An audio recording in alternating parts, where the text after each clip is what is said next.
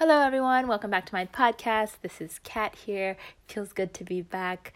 I've been meaning to record an episode about a birthday party that I went to last week for a family friend who was turning 80 years old.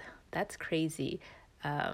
That's definitely a huge milestone, and there was so many people there from all aspects of his life, and it was just really incredible to see just how many lives he has touched and what he meant to all these people, because people were sharing, kind of doing a little speech and stuff like that, and just expressing their gratitude and just reflecting on memories, and that was just really special to see. Because I don't know him too well, but I know him through my boyfriend's family. And so it was kind of as an outsider looking in to see someone who's lived such a rich life. I just found that super inspiring. And what else? Oh, there was this talent show that his grandkids or his kids and grandkids put on, which I thought was super funny and adorable, because his grandkids are in all different activities. So they had little, they performed the thing that they were good at, whether it was taekwondo or playing the cello or singing. And it was just super fun to see just the array of talents, and it was so homey, kind of it was just in their backyard, and the mic kept going in and out, but it was just really charming, I guess. And then at the end they're oh, does anyone have any other talents? And then my boyfriend was hey, you should read your book. And then my boyfriend's mom was oh yeah, and then she went to go tell the organizer and stuff. So suddenly I found myself on the stage reading my children's book to everyone, and I told, because there's a lot of adults there, I was everyone, please channel your inner child, because usually I don't read it to a bunch of adults and stuff, but there were some kids in the audience and stuff. And yeah, it was a fun moment. And then a couple of people came up to me afterwards to say that they liked the book, and because they work with kids in their job or something like that. So that was a fun moment as well. So yeah, talent shows. They're pretty interesting to watch.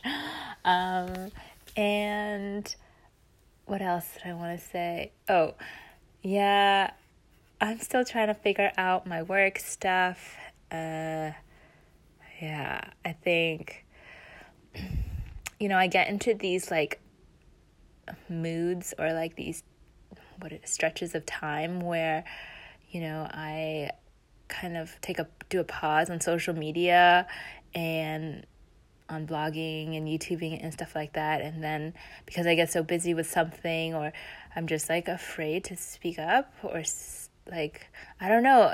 It's just I guess I would describe it as curling back into hiding in my comfort zone, and so it's just easier to keep staying silent and stuff like that. And so it takes so much energy and momentum to come back out, to come back and do another podcast and start up again. But it always feels good to come back and share and to engage with people. So I don't know why I get into these funky moods, but yeah, I don't know. I think I just need to find a way to hold myself accountable, that I don't slip into these things, these whatever moods where I just disappear. So I think consistency is just the hardest part of being out there on social media, just having an online presence. And so I hope that, that I can sort things out. I think shorter content is more helpful, short podcast episodes or a short blog post. Those things help me feel I can get something out there really quickly and gain momentum, and it doesn't seem as daunting as opposed to thinking oh, I need to create this 10-minute YouTube video, and then it becomes so elaborate that and so intimidating that I don't even start. So yeah, keeping content short, I guess, and reminding myself that it doesn't need to be perfect too. I think those things will help me keep going and keep sharing on a more consistent basis. But I hope that even by admitting this, I hope that I can be more aware of it and just keep going at a more constant pace.